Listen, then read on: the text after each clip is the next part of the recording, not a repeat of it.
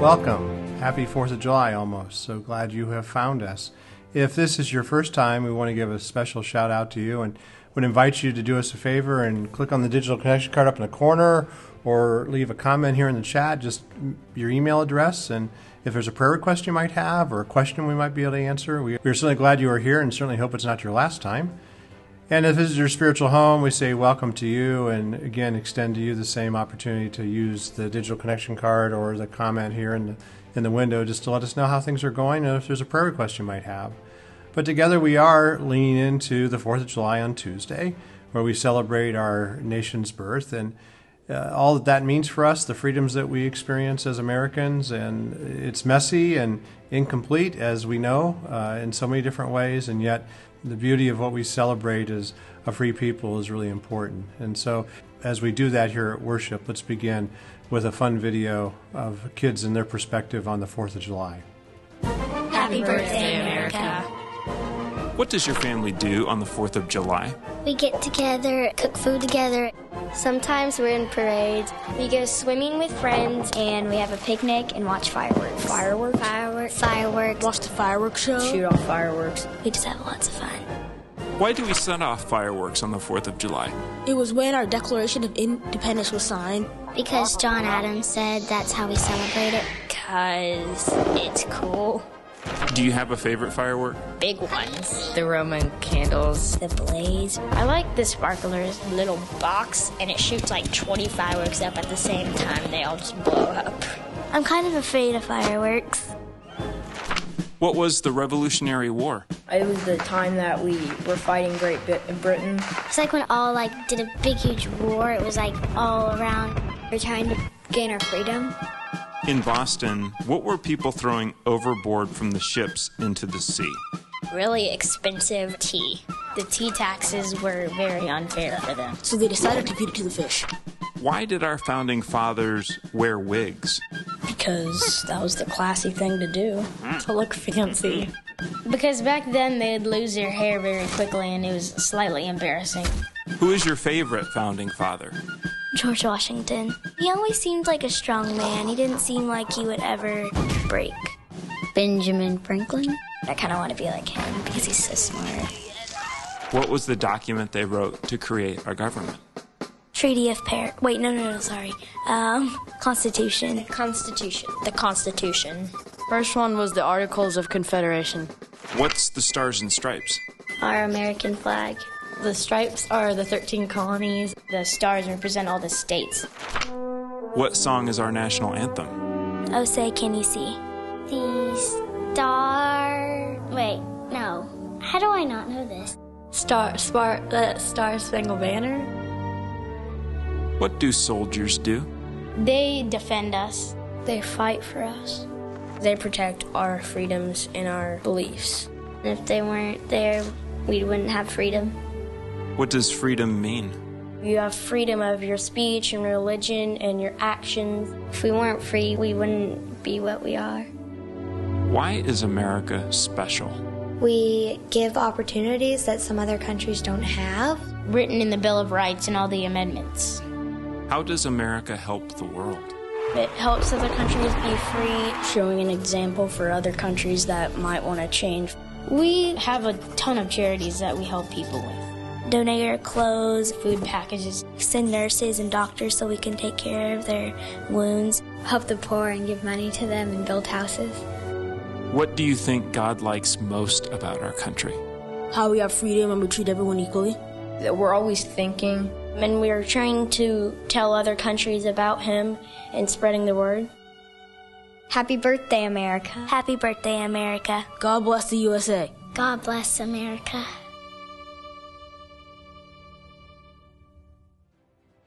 So yes, it is an interesting perspective the children have on what freedom is all about, and particularly with the 4th of July. And so pray that as you celebrate with your family in the next couple of days, that it is blessed. I want to share, too, I had an opportunity to sit with our friends Mark and Gabe on Heartfelt Radio's Mornings with Mark and Gabe, and Mark invited me to come and have a conversation centered around a recent Gallup poll that was released last Monday that looks at the question of what's happening with church attendance in a post-pandemic world. And Of course, the numbers show that things are off, that actually churches have yet to return to pre-pandemic levels. It's concerning, but as you listen to our conversation, and there's a link here in the worship notes that you can listen to at your leisure or watch the video, that there is hope. There's good things happening in so many different ways. And even as we think about understanding what God's doing through the Holy Spirit to impact the world and the place that we get to be a part of that, and that God's not done building His church. And so as we come to worship, we come first with a moment of reflection. This started with an idea. Somehow, if we were given the opportunity, we could become more. If given the place and the time, we could build a nation where everyone could become more. We prayed for favor. We believed that out of many, we could become one. Though America was never simple, our nation did not give in or give up. We crawled, strived for dreams and freedoms we believed in, fought to hold hands as we learned to stand on our own. We are brothers and sisters. Our dreams are not dimmed by our tears. We have stumbled, but will not fall. It began with the idea that beliefs should not be dictated. Freedom was to be shared. Worship was the right of the individual, not the responsibility of the government. All of these things were self-evident. We knew it in our hearts. They were inalienable for everyone, endowed by our Creator, God-given. On this day, we remember our freedom, and we thank the God who provided it. May God bless America.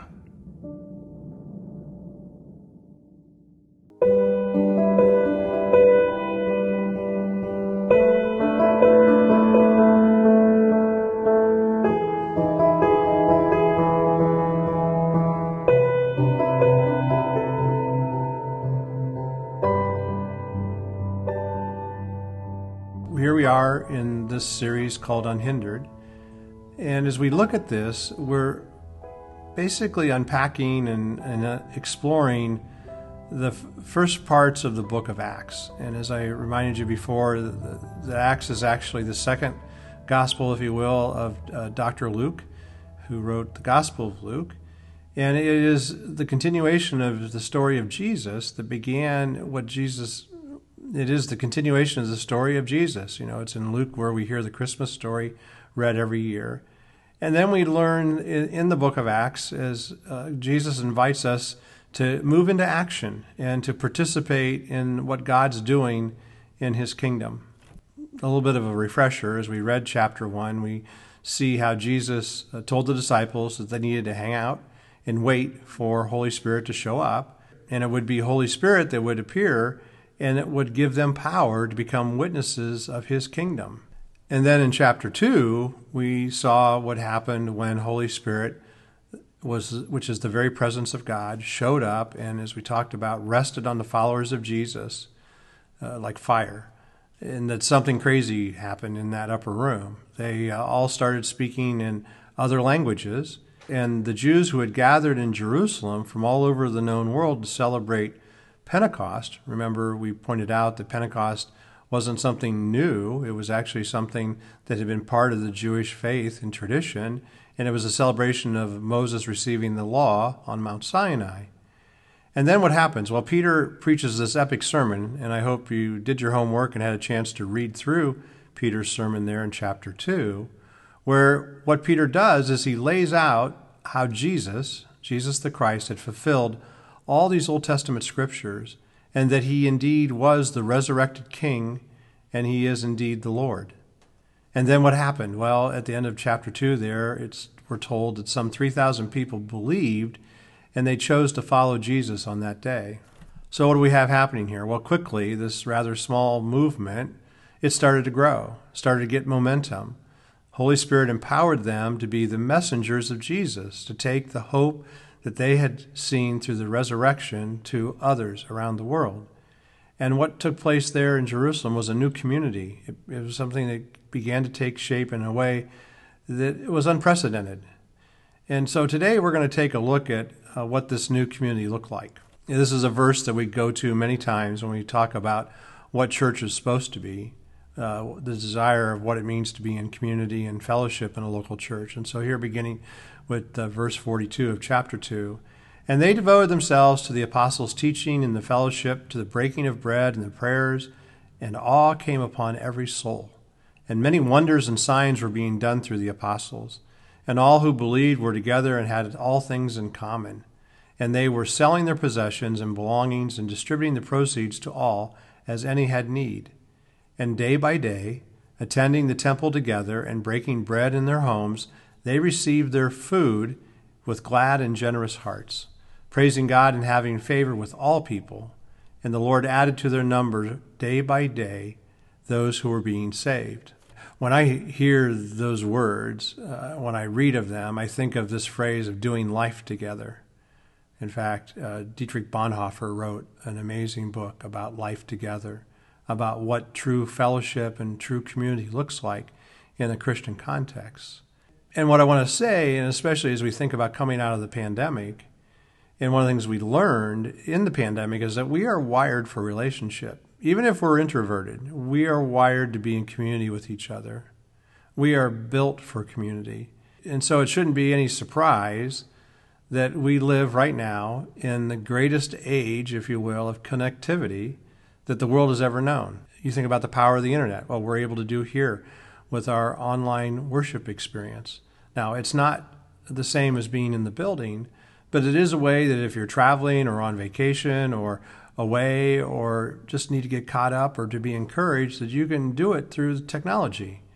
And that social media has made it possible in an amazing way in this day and age to connect with anyone, anywhere, with very little effort on our parts. But there's a catch. Because of all the latest sociological studies, the one thing that we know is that we are connected to one another, that we are also feel more lonely and more unknown than we ever have. So even though we're connected, there's still something going on in our culture and in our communities where we feel disconnected, feel alone. So somewhere along the way, in all this being connected and this idea of community, and even the idea of being together, something hasn't fully clicked. The truth is, too, when we think about our faith connection, there's so much commonality that we have, so much shared experience, and yet for many there is a void. And so let me ask a question. Why is that? And maybe even a second question, what are we missing here? Well, in this text that we just read, in Acts chapter 2, verse 42 through 47, I think holds an answer to us, and maybe a couple answers.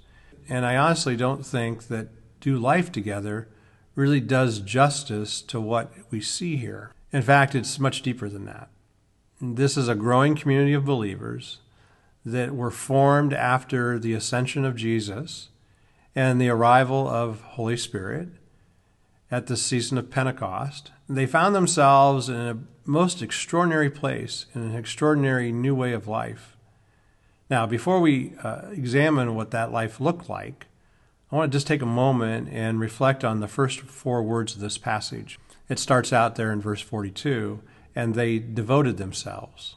Now, one of my favorite things to do when studying Scripture, and we see an important verse like this one, is to take a look at other versions to see what a different translation may offer, or how a different interpretation might be able to give a different perspective or broaden our perspective. Now, what's interesting is that in this particular verse, virtually every single major translation uses this word devoted. So that means something. And let me just offer this definition. To be devoted to something means to persist in adherence to be intently engaged in, to attend constantly to. Now, whatever is about to be described in the following verses is not something that the followers of Jesus did whenever they felt like it or whenever they needed something from God one day a week. That's not the way it worked. No, this is something way, way different. The scriptures tell us that this was something they devoted themselves to. They did it out of persistence, and they did it with intentionality, and they did it with consistency. Okay, so what did they devote themselves to? Well, let me read the whole thing again, because it's worth paying attention to the details here. So again, Acts chapter 2, verse 42, beginning.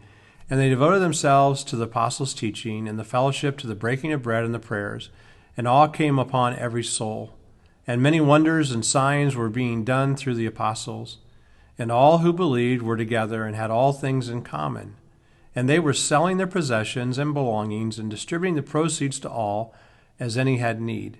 And, day by day, attending the temple together and breaking bread in their homes, they received their food with glad and generous hearts, praising God and having favor with all the people. And the Lord added to their number day by day those who were being saved. Okay, what do we see here? Well, let me just point a few things out. At the very beginning, there's four things that stand out that the disciples were devoted to. First, it was the apostles' teaching. Then it was the fellowship or the shared life of the believers. It was the breaking of bread, or what we would call communion, but even having a meal together. And then it was their prayers together. And then as we read further down, there's a few other things that are mentioned that they were devoted to. Providing for those in need, attending the temple, and praising God. Now, what was the result of all this? Well, verse 47, and the Lord added to their number day by day those who were being saved.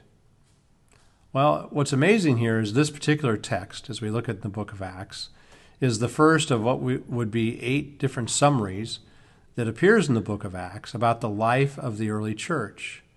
And these verses here, they describe what many have called is the 5 main purposes or functions of the church. Now, these are things that we've talked about before in different ways. So even Pastor Rick Warren, in his famous book, The Purpose-Driven Life, or even or as it's been re-released, What on Earth Am I Here For?, he breaks these out in a very specific way. And it is what? It is the discipleship, fellowship, ministry, worship, and evangelism. Now, these are the things that the earliest followers of Jesus, many of whom knew him personally, this is what they devoted themselves to as the movement began. Now, I was trying to figure out how to help teach these words because I always stumble over them. And so I did a little bit of work and came up with the word dream. And so that's why the title of this message. Now, unfortunately, if you take the first letter as an acrostic of each of these words, it doesn't really make any sensible word at all. But that being said, let's see if we can work on this together. I want to use this word dream for the next couple months, probably, as a way for us to think about and dream about what God would have us do in this current season. And then in the fall, I want to lean into a small group experience, a 40-day experience based on this word dream. But it's an acronym, and it's to remind us of the 5 essentials of what church life is all about. And it's how all these things are interconnected.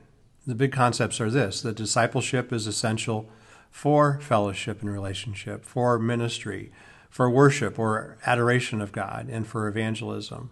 Relationship and fellowship is essential for discipleship and for ministry and for adoration and worship and for evangelism. And that evangelism is essential for discipleship and fellowship and relationship and ministry and worship and adoration. And that adoration and worship is essential for discipleship and for fellowship and relationship and for ministry and evangelism. That ministry is essential for discipleship, for relationship and fellowship, for adoration and worship and evangelism.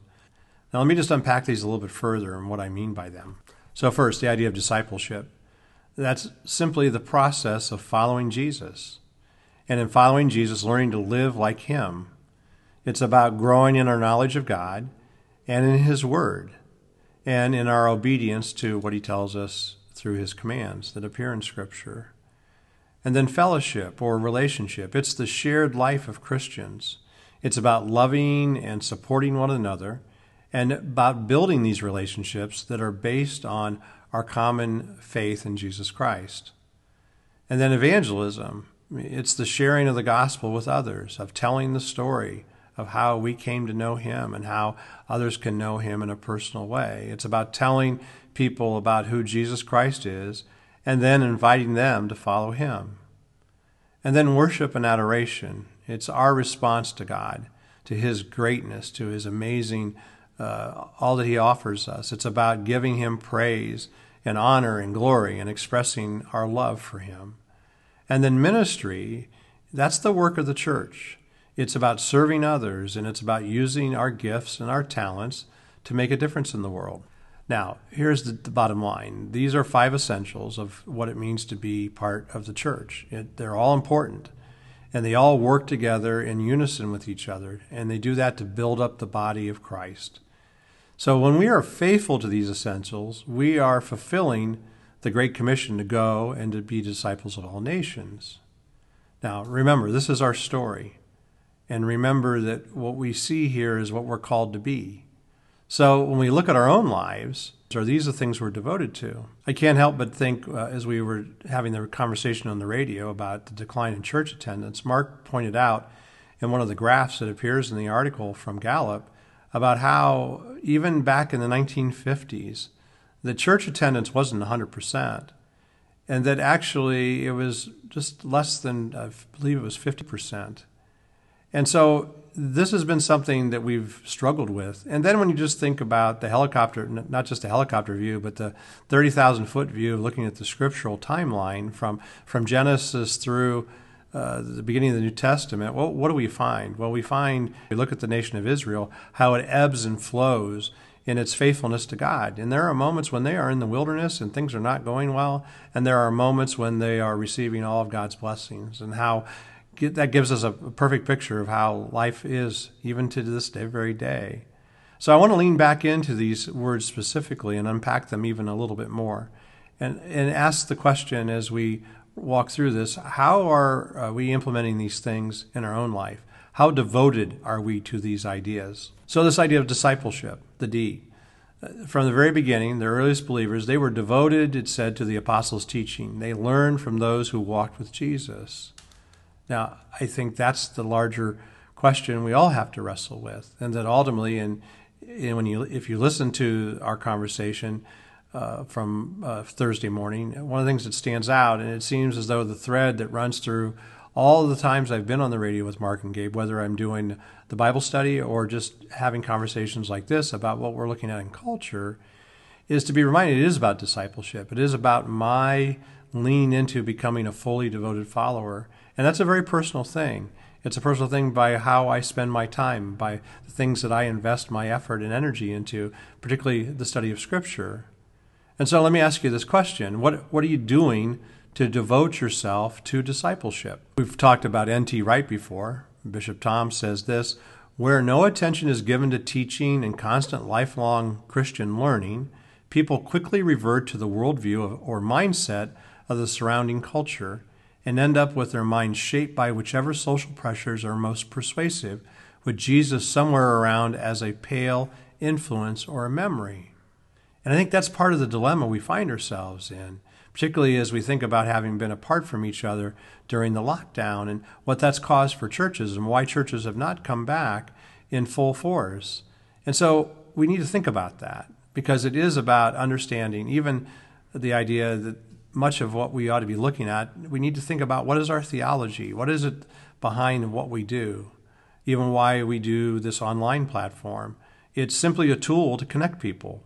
It's not fully like it is to be in the building and doing small group and Bible study or in a small group in a home, but it is a way to leverage technology to keep us connected and to help vision cast what it is the church should be doing and what we individually should be doing. And so we have this idea of discipleship, but then we also have this idea of fellowship, or as I add the word relationships for the R in the word dream. We know this much, that the earliest believers were devoted to fellowship. They were devoted to being in relationship with each other. These verses have always just bowled me over in terms of what they were doing and how they were living their lives, where it says, and all who believed were together and they had all things in common. Man, that's not even close to our time today, is it? We're in such an upside-down world when it comes to relationships. Or in verse 46, where he says, day by day, attending the temple together and breaking bread in their homes. Man, there's a lot of disagreement. And as we looked a few weeks ago, when I was on Mark and Gabe's show earlier in June, there was the Barna survey about how young people, Generation Z, they're interested in who Jesus is, but they're not interested in the church. And partly it's because of how these relational things have broken down in our culture. Now, those scriptures are pretty intense, right? I mean, thinking about living life at that level. And I think these verses describe for us a relationship and a fellowship that is very strange to most of us today, especially in our radically individualistic society. We don't want to share. We don't want to overcommit ourselves. We definitely don't want other people involved in our business. And yet this common life that is referred to here in the book of Acts, that's what's being modeled here in the early church. So let me ask you this question.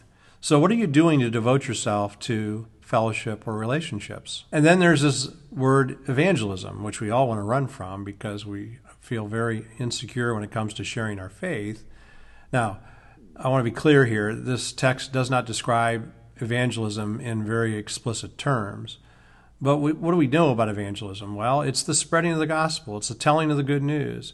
And it was an essential aspect of the life of the early church and the fulfillment of the Great Commission.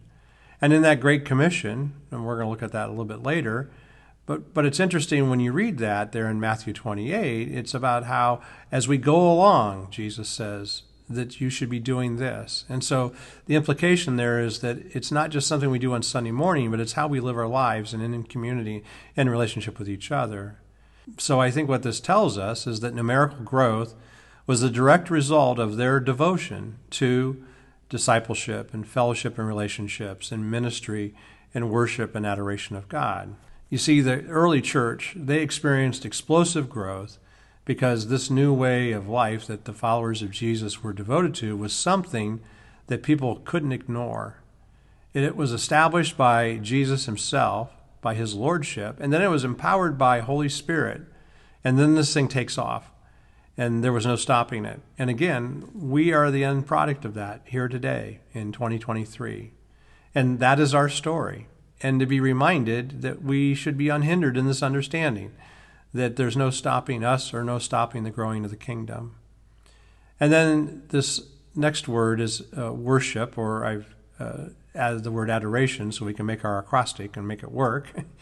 What was it? The early believers were devoted to worship and adoration of God. And so how did that present itself? Well, these verses describe the practices of communion, celebrating the Lord's Supper, and of prayer and of praise. And so we need to see that worship isn't just singing the songs here in the building or online, that worship is a state of mind. It's a state of how we live our life, that worship can and should be a part of every single thing that we do, that our entire lives are a song of praise to Jesus. And that means how we treat people, and that's where it gets difficult. And that's, again, why things, I think, are somewhat up in the air and why things seem as though they're disconnected in our current culture. Another great Christian theologian, A.W. Tozer, says, we are called to an everlasting preoccupation with God. Just think about that. That should be our first thought, that all of our life should be centered around our love for God and how do we worship him through our very being. Because you see, when we worship God, when we worship him with everything we have, it gives us strength. Holy Spirit shows up and empowers us. We need to remember that Jesus invites his people, you and me, to participate in the work of his kingdom. This is going to require some strength, and most of us have had those experiences where we realize that we aren't strong enough on our own. We need Holy Spirit to show up and empower us. And so when we worship, what that does is it strengthens our lives by focusing us on the true source of life, and to realize that it's not about us, that it is about realizing that it is about being anointed by the Spirit to do the work of God for the kingdom of God. So, again, the question, what are you doing to devote yourself to worship and adoration of God? And then finally is the word ministry, the M in our acrostic of dream. And so we know this much is that the early believers, those that we read about here in Acts chapter 2, they were devoted to ministry, it says here in verse 45. And they were selling their possessions and belongings and distributing the proceeds to all as any had need. So if discipleship is how we grow deep, then ministry is how we grow wide or broad and how we make a difference in our world and our culture. And so as we think about it, as this movement began, it seems as though if you had a need in that community of believers there in Jerusalem, that they took care of it. Ministry was not solely the job of the apostles, wink, wink. I mean, it's not just about me as the pastor. It's about all of us together, but it's about all of us together in community. So let me ask you this question. What are you doing to devote yourself to ministry? What are you doing to devote yourself to address the needs of others around you? Okay, wait a minute. What's that you say? Something has stopped us? Well, it's interesting. What is that? Well, there's been a lot of studies over the past few years that show while some individual churches are growing, there are no major Christian denominations in America that are growing. Every single one is shrinking. In fact, this Gallup poll underscores that. That's a problem. And yet when I think about this, and I think about the early church and what we read here in the book of Acts, I'm pretty sure that we are called to be witnesses and messengers of Jesus in our world. And what does that mean for you? Well, it means that your friends, and if you're a student in school, your schoolmates. It means that if you're on a team, your teammates. And it means your employment, where you work. It's your job. You see, I believe that the Holy Spirit is empowering us, each one of us, to do just that. And I believe as we look at these verses here in Acts, it shows us how to do it. So part of the examine we need to do in our own life as we think through these questions is to understand, what is our devotion? So let me just wrap up with this. What are we doing to devote ourselves to these ideas of discipleship and fellowship and relationship and ministry and worship and adoration and evangelism? You see, these are the questions we have to answer. And I think it's something we have to give time to and attention to. And we need to do it together. And it's not about just one of these things either. They're all equal. They need to be balanced in our lives as we do life day in and day out. Because the reality is, if we're digging deep into discipleship, and if we are studying the Word, but we can't stand other people, we avoid relationships and fellowship, then there's something that's missing. And if we say we love to worship God and give Him adoration, but we'd rather not get our hands dirty by ministering to others, then there's also something missing there too. And so if the devotion of our lives to these things is not drawing people to Jesus, then something is missing. You see, it's some big words to wrestle through. It's about balance and about persistence and about intentionality and even constancy and even maybe consistency. That this is the life that we're called to live. And you see, when we read here in the book of Acts and we understand that that's how this movement began, that we are part of it. And it's how we will keep it going for the generations that come after us. Now, if you take a moment and look around you, or even close your eyes and think about those around you, those that have encouraged you, we need to understand that we're not alone. We need to understand that we are all in this together. And we need to also understand that this is our story, and it's what we've been invited to be a part of.